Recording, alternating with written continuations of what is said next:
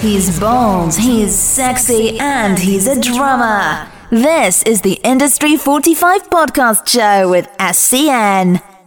With this book about Van Halen, so I want to ask you this too, is that there's a lot of Van Halen books out there. In fact, the last one I think I read was Ted Templeman's, which is about him, but also has a lot obviously about Van Halen.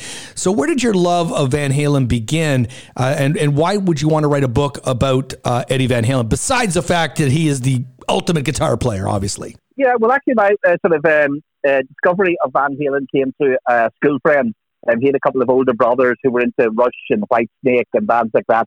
And because he knew I was listening to, AC/DC and Sympathy, he was like, "Oh, you might like this band. They're called Van Halen." The Industry 45 Show. I mean, I wouldn't believe Gene Simmons if he read my name back to me.